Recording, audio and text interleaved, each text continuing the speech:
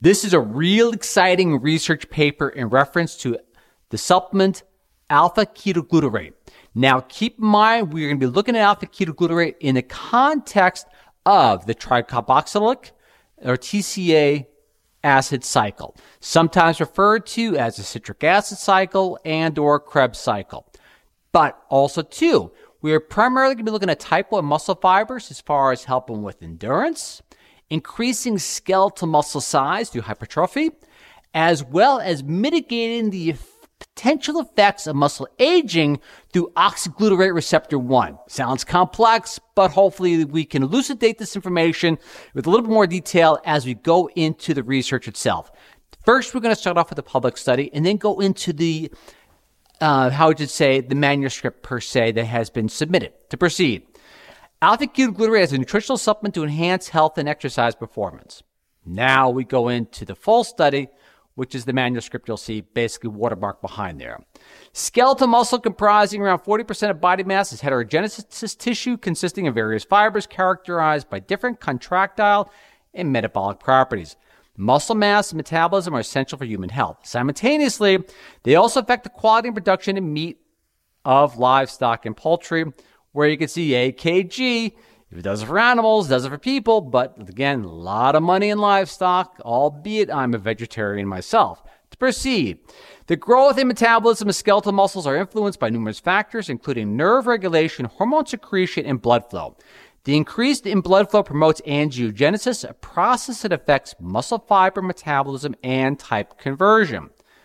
Besides, neuroendocrine factors, other local metabolites such as nitric oxide, purine, and amino acids also affect skeletal muscle blood supply and angiogenesis. AKG is an essential metabolite of the tricarboxylic acid cycle, TCA, and glutamate. The physiological blood levels of AKG increases significantly after resistance exercise. So to reiterate, the physiological blood levels of AKG increase significantly after resistance exercise, but the increased extent gradually decreases during aging. We'll get into the mitigating impact of AKG in that in a little bit.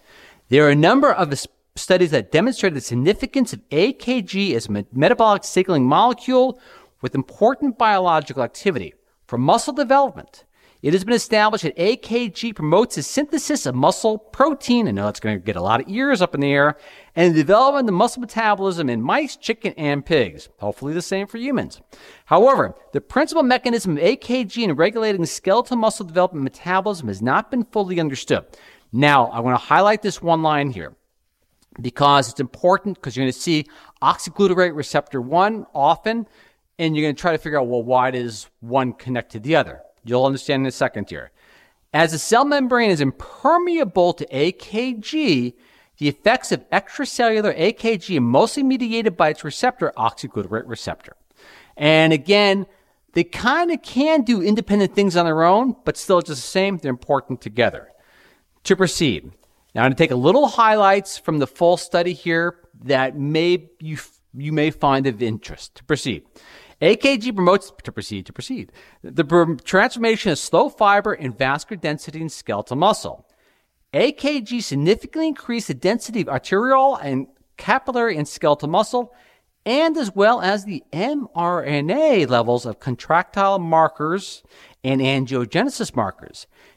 Based on these results, it is suggested that AKG promotes skeletal muscle hypertrophy, which is a good thing. Oxidative fiber transformation elevates vascular density. Another highlight. AKG increases vascular perfusion in skeletal muscle. Now, I pulled this one out because it's one of the few parts of the study where it was done by injection. So take it with a grain of salt in reference to that. But however, as proof of concept, they showed that AKG does help with that vascular perfusion. Now, continue through the full study.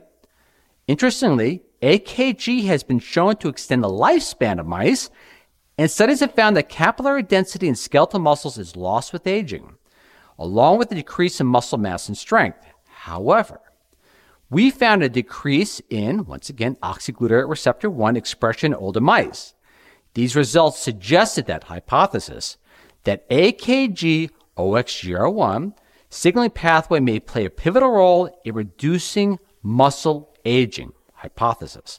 by regulating the formation of slow muscle fibers and the vascular density in skeletal muscle.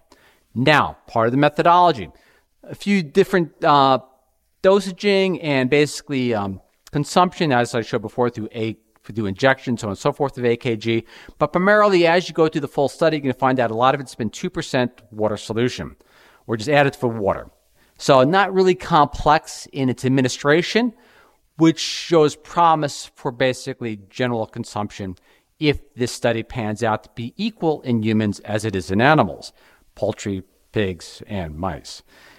Now, we're going to go back to the public release study because it's a great way to conclude it because this part is quite clear. Previous studies have shown that AKG plays biological functions such as regulating energy metabolism, obviously the TCA cycle, promoting osteogenesis, improving immunity, and prolonging lifespan of the animal organism. Oxyglutarate receptor 1 is an endogenous receptor of AKG mainly expressed in the tissues of the nervous system, adrenal gland, and reproductive system. But the expression of the oxyglutarate receptor in skeletal muscle is relatively low. In a previous study, through the researchers, it is demonstrated the addition of AKG to drinking water can reduce fat deposition as well as increase skeletal muscle mass, possibly working with that oxyglutarate receptor. Again, proof of concept pilot study. To conclude, the study provides novel insights into the nutritional regulation of AKG as a nutrient to improve the health and exercise capacity of specific populations, sedentary people or athletes, which I assume that's a pretty broad spectrum to probably include just about everyone. And that's publisher bias, but still just the same. And the yield as well as the quality of livestock meat, where really the money is at. But again, there's just basically it's alpha-ketoglutarate, proof of concept in regard to this, we'll just say pilot study. It has some good potential. Again, not going over the dosages in regard to people or human consumption because the biologies obviously are very different. But however though, the promise as far as increasing skeletal muscle mass, helping with that oxyglutarate receptor 1 in regard to mitigating the effects of muscle aging, increasing endurance, and potentially metabolism, and other energy factors because it's part of that TCA cycle, like tricarboxylic acid thing, Krebs cycle, citric cycle. When I took nutrition in the early 80s, it was the Krebs cycle. But still just the same. It's really kind of cool and wonderful research, even though it looks like it's being geared more towards livestock than is people, still just the same. People could benefit from this tremendously if that research translates equally to us. Again, Ralph Turchiano signing off. Gratitude to the researchers that did a wonderful job bringing this to our attention. And as always, I am humbled you watch and look forward to see you all next time. Catch you then. Bye.